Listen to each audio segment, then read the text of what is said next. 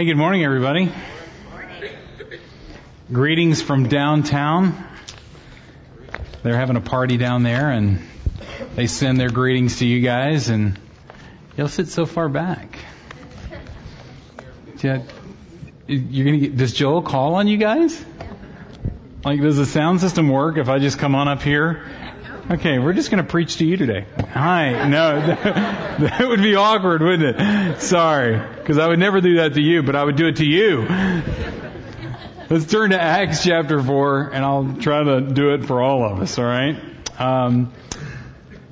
Because we're going through, with you guys, the downtown community is also going through the book of Acts, and we're trying to glean some wisdom here. This is a really unique season in the life of the church.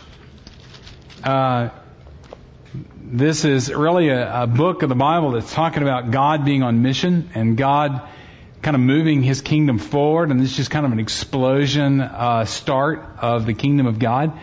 This happened during the Passover, and if you're not familiar with Passover, go Google that this afternoon, and you can read all about it because we don't have time to study it today, but all these people had gathered in Jerusalem to worship the Passover, and what they hadn't planned on is this being the exact Passover that the true Passover lamb was actually going to come and give his life as a ransom for many, and then stay in the grave for 3 days, then rise again and bring newness to life to all that would believe in Him. They didn't know that this was going to be the Passover that thousands were going to come to know. The reality of what the Old Testament talked about in shadows about the Messiah, and now they're seeing with their own eyes the reality of that. They didn't know this was going to be the Passover that the Holy Spirit was going to explode with miraculous gifts and healings and speaking of tongues. And so, man, this was going on. And because it was going on, people were staying a lot longer in Jerusalem than they had planned on. For example, have you ever saved up and gone on that just exquisite vacation to Florida or Hawaii or maybe Vegas? And you get there and it's just so good you decide you're going to stay an extra month? Y'all do that? Why don't you do that? All right. Joel got y'all really warmed up this morning, didn't he? Wow. Wound pretty tight. You know? We don't do it because a lot of us can't afford it, right? A lot of us have jobs and responsibilities. You know, a lot of us are farmers. We have to get back and take in the crop. Maybe not, but you get the idea. All right. Chapter 4. Listen to what's going on. Verse 32. All the believers were of one heart and mind. No one claimed that any of his possessions was his own, but they shared everything they had. With great power, the apostles continued to testify to the resurrection of the Lord Jesus, and much grace was upon them all. There was no needy person among them. For from time to time, those who owned land or houses sold them, brought the money from the sale and put it at the apostles' feet, and it was distributed to anyone as he had need. Joseph, a Levite from Cyprus, whom the apostles called Barnabas, which means son of encouragement, sold a field he owned and brought the money and put it at the apostles' feet. So why are we studying this today? I mean, what is important here for us to glean from? Well, first of all, let me just say this, is that there's a reason why we are going through every book of the Bible as we teach through it. There's a reason why we gather together on Sunday morning, because we believe something here at Midtown. We believe that what you believe about yourself and what you believe about life and what you believe about God impacts every decision you make in your life. As a matter of fact, we'd go so far as to say every decision that you make in your life is a reflection of what you believe about yourself, what you believe about God, and what you believe about life. So when we come together as a community, we believe that we're coming together as a community of people that constantly are challenging the things that we say we believe about ourselves, about life, and about God. Because if there are things that we believe that are not true, we want to tear those things down, and we want to build up the truth so the decisions in the life that we're living is a reflection of what is real. With me? You know, if you were here a month or so ago, I had a chance to speak about mercy. And we went to Ephesians chapter 5, and Paul says something really radical there in Ephesians chapter 5. He says, if you are someone who steals, stop stealing. Pretty radical concept, isn't it? Then he goes a step further and he says, get a job. And when you get a job, you need to take the money you get from that job and you need to actually use that money to help those in need. So don't just stop stealing from people that work hard and taking what they earn. Now you go earn and take what you earn and give to those in need. Stop being a taker and start being a giver. In other words, Paul is saying you need to have a radical realignment of what you believe about yourself, about life, and about God. And that's always going to produce the fruit of actions in your life. When I was in seminary, Renee and I were poor seminary students. I mean, literally, we had nothing. And so we lived in this neighborhood around the seminary called the Queens. I don't know what that brings to your mind, but this was a bad neighborhood. This is where bad people lived, or people preparing for the ministry. They're kind of one and the same, I think. So a few houses down, the seminary owned a bunch of these glorious estates in the Queens, which really were 3-bedroom brick blocks, And each of these bedrooms had window air conditioning units, because you can't live in Mississippi without air conditioning in the summertime. Any of you been to Mississippi? Bless you. All right. It is a foreign land. So one of our buddies, who happened to be from another country that was here studying in seminary, was studying late one night in his room at his desk with his window unit going. And he described it. He said, my window unit began to shake. And he said, oh no, I thought that it was about to break. But then it started to move side to side. And I said, oh no. And then I thought my window unit's coming alive. And then it began to move. And it didn't move in, it moved out. And then it just was gone. And this guy poked it in his head and said, was yours, now mine, and ran. He stole his air conditioner while he was there.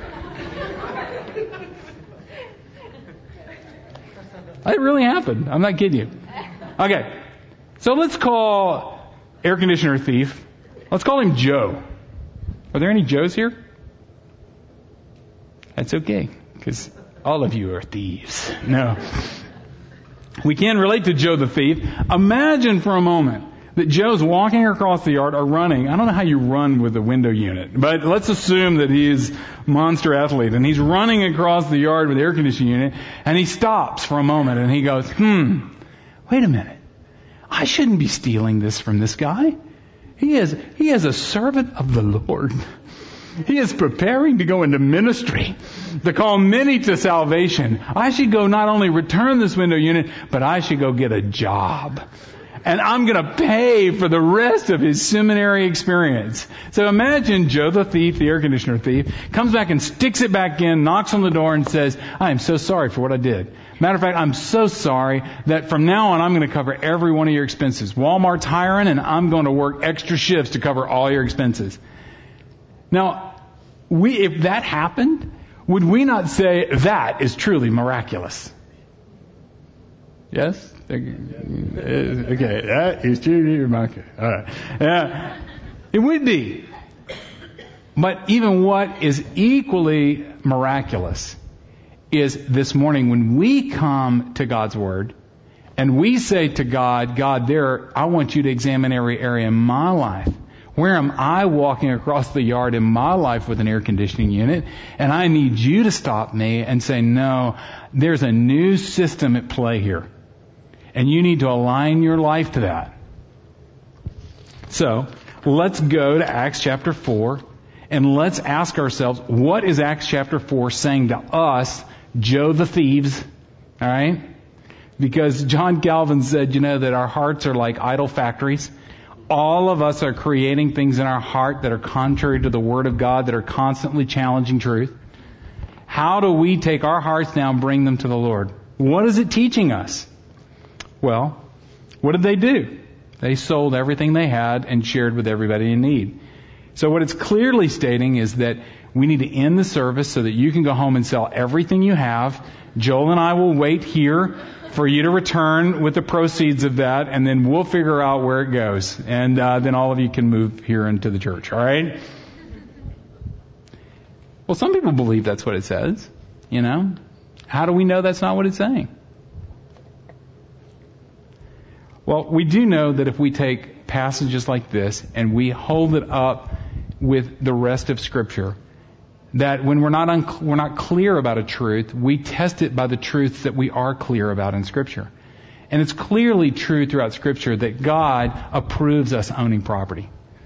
It's very clear throughout all the Old Testament and the New Testament that there are very godly people that are wealthy and they have possessions. And so the idea of selling everything that you have as a fruit or the expression of godliness may not necessarily be true. We even see in Acts chapter 12 that people still own property. So we see that even the early believers didn't sell everything. And then when you look at the churches that we have epistles to, we don't see a pattern of those churches moving into communal living. You don't see all the churches, throughout that region living on farms and growing oranges and all having children with the same name. So this is descriptive of a very unique time in the life of the church. But there's also something prescriptive that we can get from this. First of all, their actions. They sold everything. And Barnabas, a whole land plot. And let's ask, why did they do that? I mean, what would it take for you to leave this service today and say, you know what? I need to sell my house and give the money to the movement of the kingdom of God. I mean, literally, what would have to transpire in the next 15 minutes for you to come to that conclusion? Has anybody got any answers? I'm not real sure. But, it would have to be something huge, wouldn't it? Something's going on. Why did they do this? Well, let's look at verse 32. All the people were one in heart and mind. No one claimed that any of his possessions was his own, but they shared everything they had. So we see that their actions were a reaction to what was taking place in their heart. They were one heart and they were one mind. Why were they one heart and one mind? Let's ask another why question. What was going on?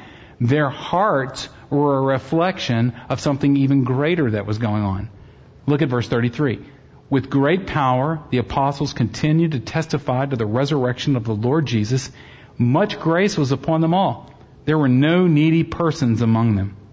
You see, what's happening is God showed up. And when God showed up, He poured His grace on this community of people. And when He poured His grace on them, their treasure system completely changed its value system. And because what they valued now was radically changed, now they valued the movement of the kingdom of God, they valued the truth of the resurrection of the Lord Jesus Christ, it impacted their hearts and knit them together. They were knit together not because they were similar, they were knit together because they had a similar Lord. And then that heart change reflected itself in an action change and how they lived. So see, this is really cool because this is something that we can get from this Scripture. The Scripture teaches us that the gospel, kingdom, economy, and paradigm is this. Treasure always impacts heart. Heart always impacts action. So let's take it backwards. Everything you do in life is a reflection of what's going on in your heart. True or false? Everything that's going on in your heart is a reaction to what you have decided that you're going to treasure in your life.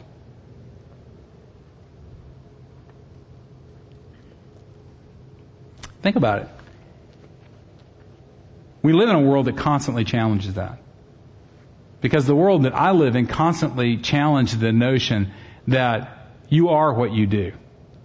If you do something spectacular, then you are spectacular. I mean, like if you're a rock star and you just got the songs going and people are cheering, and throwing themselves at you. I mean, that's over the top spectacular. Or if you're a fabulous athlete and you can do something that nobody else can do, I mean, that's so spectacular. And then we start saying, well, you are spectacular. And so a lot of times, even in our own lives, we're seeking success or we're seeking to do something or achieve something or build something or manufacture something so that we can step back and go, oh, I am something, I mean, it doesn't take much to scratch on that to find it, I mean, talk to a parent. How are they impacted by the behavior of their children? If you're not a parent here, trust me, you have impacted your parents. By the way, did you call your mother today? Call your mama. When I was in South Florida, it was funny. We knew some of the guys that played hockey for the Panthers. And when I was down there, it was the year that they were competing for that thing, the Stanley Cup. I was about to say the Super Bowl. Yeah, they were in the World Series, and their pitcher had a hurt arm, and so. But anyway, we knew some of the guys. Although it probably would have meant more to Chad than it did to us. All right, because we weren't as much in awe because we didn't have a hockey value system like Chad would have had. So when we walked into the locker room of the Panthers, we go, "Wow, it stinks in here." When Chad would have gone, the Holy Grail, So we're with these guys that play for the Panthers, and we're talking to them, and they're getting dressed, and they said, "Hey, let's all go grab some dinner. Let's go out to my car and we'll grab some dinner." And so the players down in Miami, they have a walled-in parking lot for the players, so people can't get to their cars, I guess. And then there's a walkway from the back of the stadium to the parking lot. And they have these barriers in place so that you can't get to the players. But when you come out of the stadium, and since this was their season of glory, there were hundreds of people that were lined up on the barriers trying to get autographs. Hey, I would say some of their names. I don't even know their names. Wayne Gretzky. I don't think he played for the Panthers, did he? All right, sorry. Who's another great player? Joe. Okay, anyway. All right, sorry, man. That whole illustration's falling apart. It's unraveling before your very eyes. All that to say is when we were walking behind these two guys and they're signing autographs, somebody looked at me and said, "Hey, are you somebody?" Has anybody ever asked you that question? That is an intimidating question to answer. Well, yeah, I'm somebody. Yeah. I got kids. They think I'm good.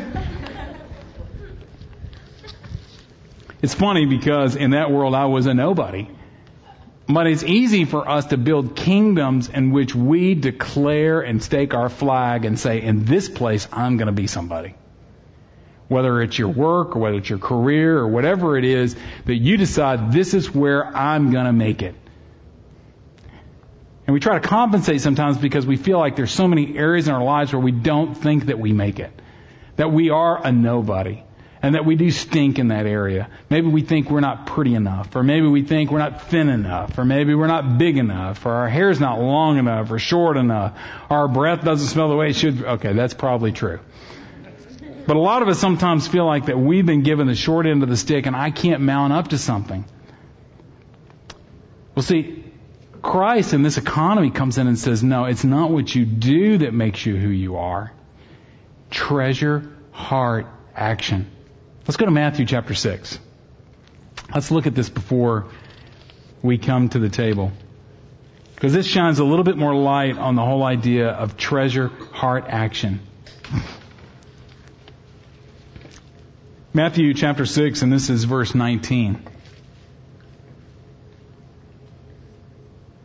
It says, "Do not store up for yourselves treasures on earth, where moth and rust destroy, and where thieves break in and steal.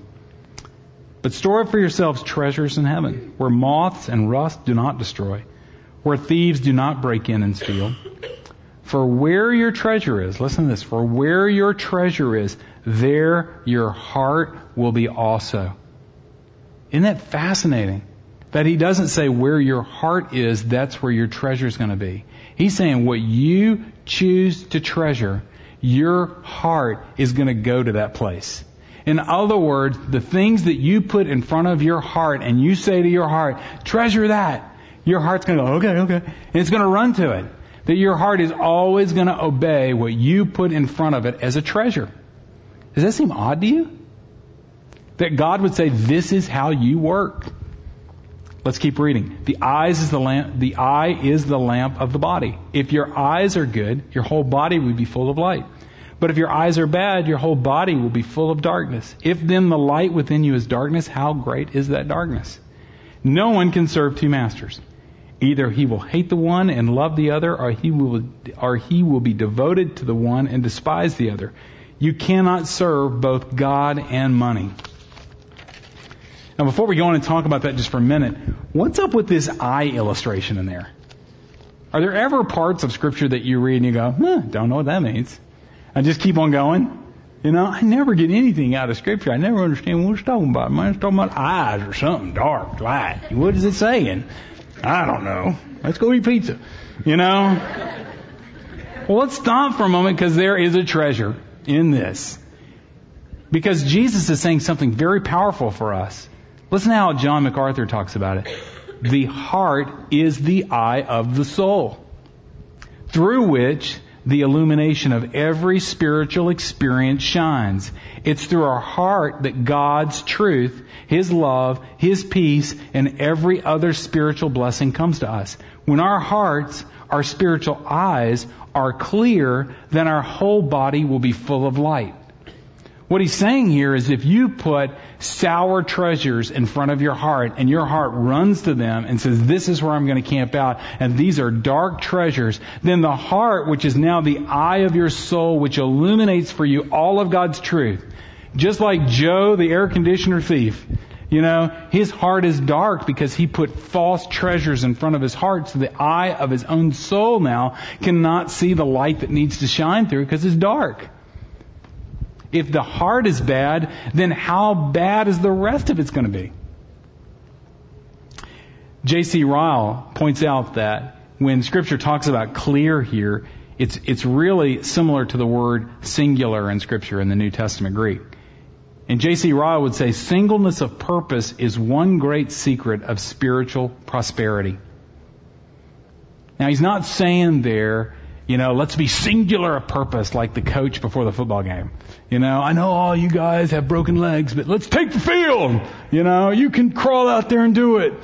I don't know if any of you grew up in churches where the pastor whips your back and says, try harder, volunteer more, give more, and you're just constantly getting on the treadmill of trying to accomplish more and more. And so you have this filter up in your own eye of your soul that when you hear singular purpose, you go, I'm already worn out. How can I do that? That's not what J.C. Ryle is saying here. What he's saying here is not to get up and do more. It's to stop and to be still and open your eyes and see what is real. Just rest in the light of what is true. That the kingdom has come. And that when we open our eyes to that, it gives us new eyes. Have any of you have you ever grabbed like your family photos from growing up and just flipped through and seeing all the pictures from vacations or family experiences or maybe a college? Do any of y'all do that? What do they call that when you make the books? Scrapbooking? Yeah, that's a good name for it, scrapbook.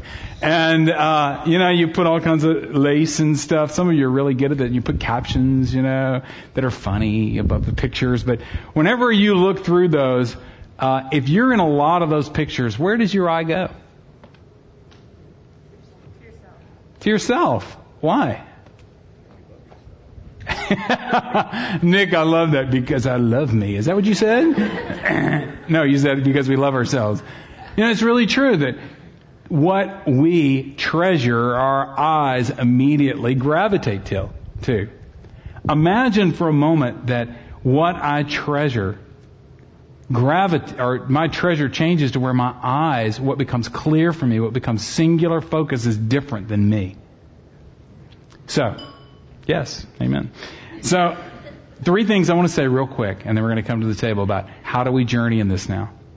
Okay? Because we all have the capacity to be Joe the air conditioner thief. Our hearts can be dark. We can treasure the wrong things. And we find ourselves walking across the yard with no concern whatsoever for the guy that we just stole from. All right? How do we realign our hearts? Wow, I love that. And align our hearts to the kingdom of God. Oh, I thought that was somebody's cell phone. I did, like some new Apple attachment. It was just... Man, old technology is such a pain, isn't it? So the first thing that we need to know from this, 3 quick things. The first thing is that Scripture is telling us to be treasure storers. This passage is saying your life should be about storing treasure. I love that. Like, you know what's better than treasure? More treasure. Isn't it? Like, it's just give me, like, have any of you been trick-or-treating when you were a kid? And in my neighborhood, we would take pillowcases because they were the only thing that couldn't split because we'd come back with so much candy. And then we would get all our friends together and we'd get in a room and we would pour out our bags. You ever had this experience? If you didn't, just vicariously live through me right now, all right? And we would draw a line around our candy because this is our turf. You do not cross my candy land without permission because this is my world. And then the bartering begins. Have you ever been a part of this? That you're like, okay, and you start trading for your favorite candy to get as big a pile as you can possibly assess of your favorite candy, right? What's your favorite candy? Twix? Skittles? What? Reese's? Peanut butter cups? Jolly Ranchers? They last longer. That's it? Wow. Joel, we just need to stop right now and let everybody go trick-or-treating. It's a deprived community. You know, we always love to invite our friends into the circle that valued the stuff that we hate. Like that log candy. Have you ever seen that? It's like a hard candy, but it's shaped like a log. Or like the family thought it'd be cute to give like popcorn balls out. There's always a kid that, yeah, okay, sorry. You know, you got traded a lot, all right? There's always one kid in the group that loved those things, and the rest of us are like, yeah, give me your Snickers and I'll give you my popcorn ball.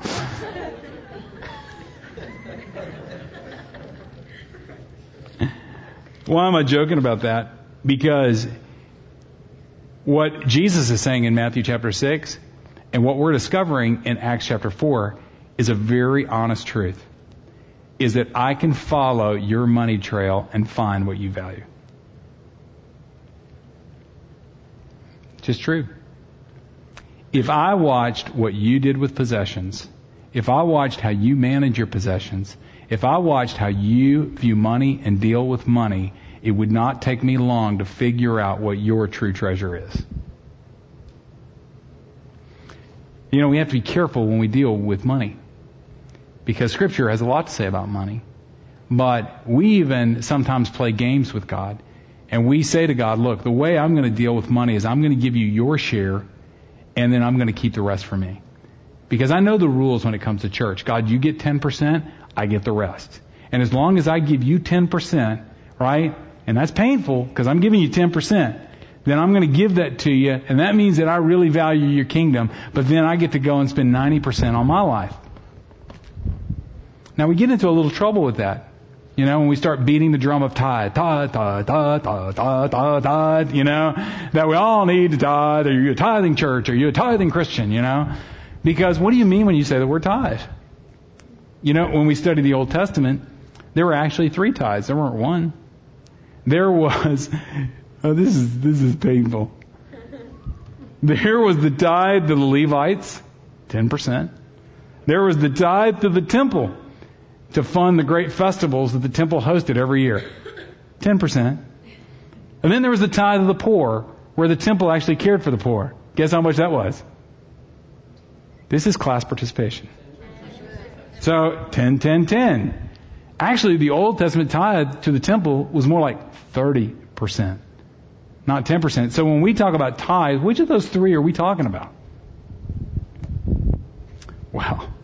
We should just close right here, shouldn't we? Here is the good news. When it comes to money, when it comes to tithe, when it comes to the reality of where we step into storing treasures. Listen to Romans chapter 8. For what the law was powerless to do. And what is the law powerless to do? The law can point out where I'm wrong, but the law can't fix me. The law can point out where I need to change, but it has no power to change me. It's no different than if you came in here with hiccups this morning and I said, we got a law here at 12 South. No hiccuping. Well, since we got a law, I'm going to stop hiccuping.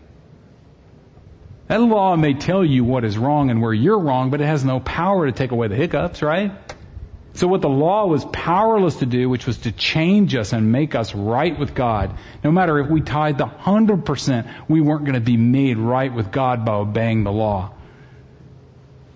And that it was weakened by the sinful nature, God did by sending His own Son in the likeness of sinful man to be a sin offering. Christ set us free from the law. We are now a new creation in Christ. His record is now my record. We have a right standing with God, not because of anything we do or anything we're gonna do or anything we did. We have a right standing with God because of what Christ did. And when He was on the cross and He declared, "It is finished," it means that everything that needed to be done to put me in right standing with God was done. It is through. Now I can step into right relationship with God through His Son, Jesus Christ. All of my sins have been thrown as far as the east is from the west. And get this. This is just crazy. Why did God do that for me? Because He treasures me. I am His treasure. I am the one that He talks about when He says the farmer went out in the field and he found a treasure and he buried it up and he went and sold everything he had so he could come back and buy the field so that he could possess the treasure. Or the fisherman that found the pearl of great price and he went and sold everything he had so that he could come back and buy the pearl. It was Christ who sold everything. I'm the pearl. I'm the treasure. I'm the one that He says, "You are the apple of my eye. You are my heart's affection." It was Christ who sold everything to make me His treasure. Okay. Imagine opening your eyes to that truth. Listen to this. This is in Romans as well. Those who live according to the sinful nature have their mind set on what that nature desires, what its treasures are. Joe, the air conditioned guy. All right? But those who live according to the Spirit, those that have been transformed, those that have become the treasure of God, have their mind or their eyes set on what the Spirit desires or what the Spirit treasures. Now my treasures become the treasures of the kingdom, that have eyes to see the kingdom of God. And the kingdom of God is coming by force. And what is the kingdom of God doing when it comes by force? It is declaring that I'm accepted. It's declaring that I'm forgiven. It's declaring that I'm loved. It's declaring that I'm guarded. It's declaring that I'm guided. It's declaring that I'm not alone. It's declaring that I can do all things through Christ who strengthens me.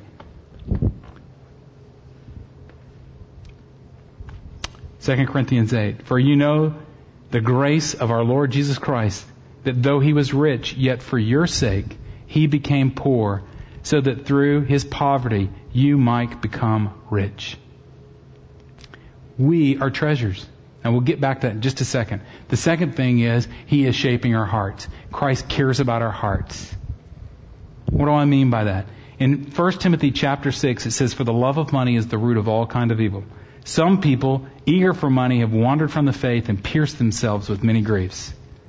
He's saying it's not money that is the tragedy here. It's the love of money. It's what's going on inside my heart that can lead me astray. In other words, and this is powerful, when I look at my life and I am a poor lover of people, the call isn't to become a better lover.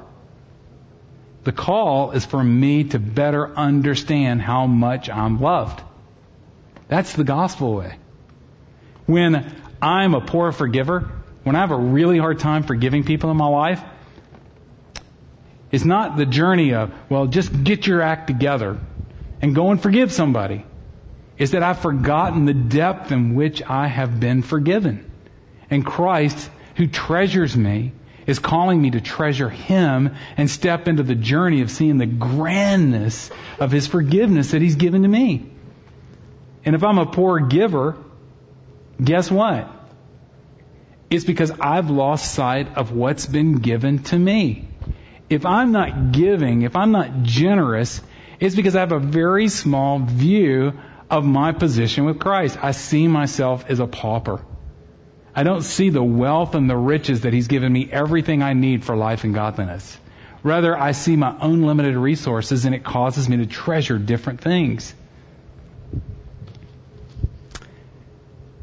See, when we've been given the Holy Spirit, we've been given a new heart. And the Holy Spirit is in that heart. And that Holy Spirit gives us a great capacity to love. Listen, in 2 Corinthians chapter 2, it says, "No eye has seen, nor ear has heard, no mind has conceived what God has prepared for those who love Him." So it's clear. Eye hasn't seen it, ear hasn't heard it, mind can't conceive it.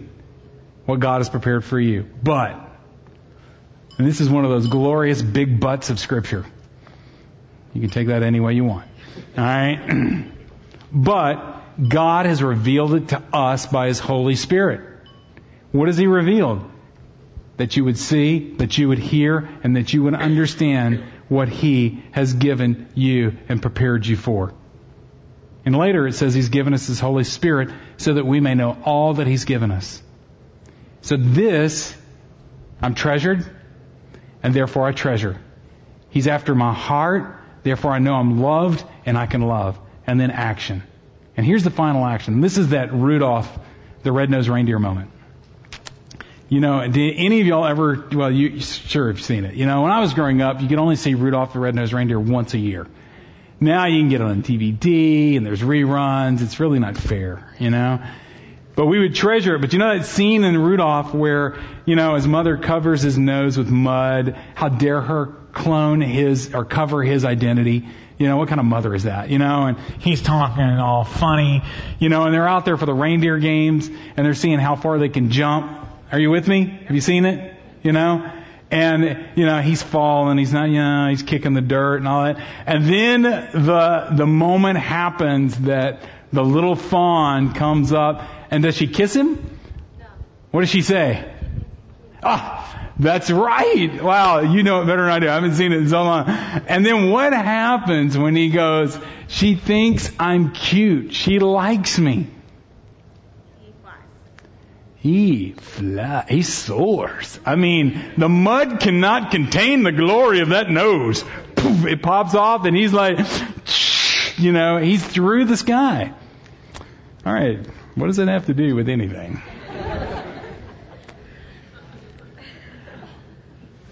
What I believe about myself, what I believe about my world, and what I believe about my God. When we walk in the truth of those three things, we soar. We are loved. We're in a world where God said, I'll never leave you nor forsake you, and He is sovereign, and He is bringing a redemptive story of His kingdom right here. Those three things are true. And He is calling us into that. Right? So like Rudolph the Red-Nosed Reindeer, we soar. We are like Joe, the air conditioner thief. We've got to turn around, people. And we've got to go back and stick that air conditioner back in the window and say, wait a minute, these things are too big for me not to align my heart to. I can't keep turning my heart black and dark.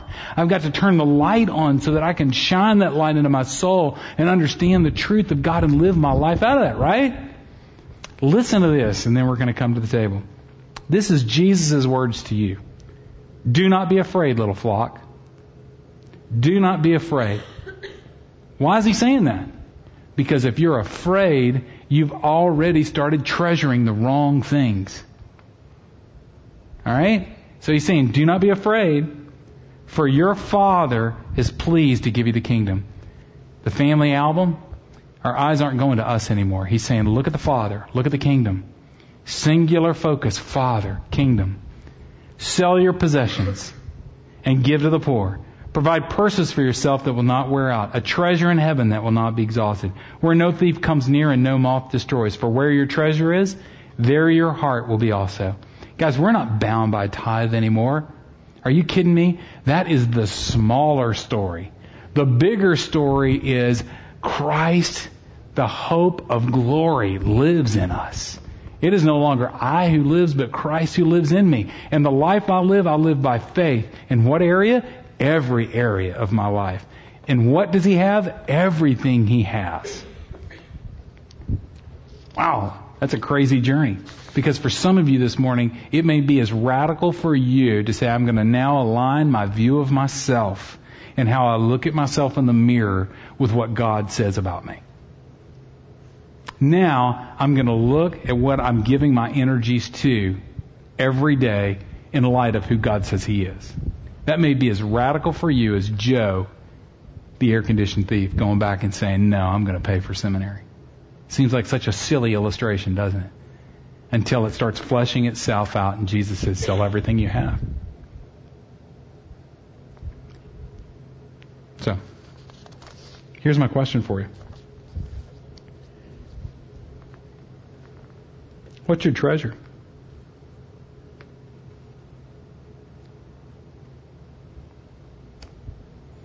What's your treasure?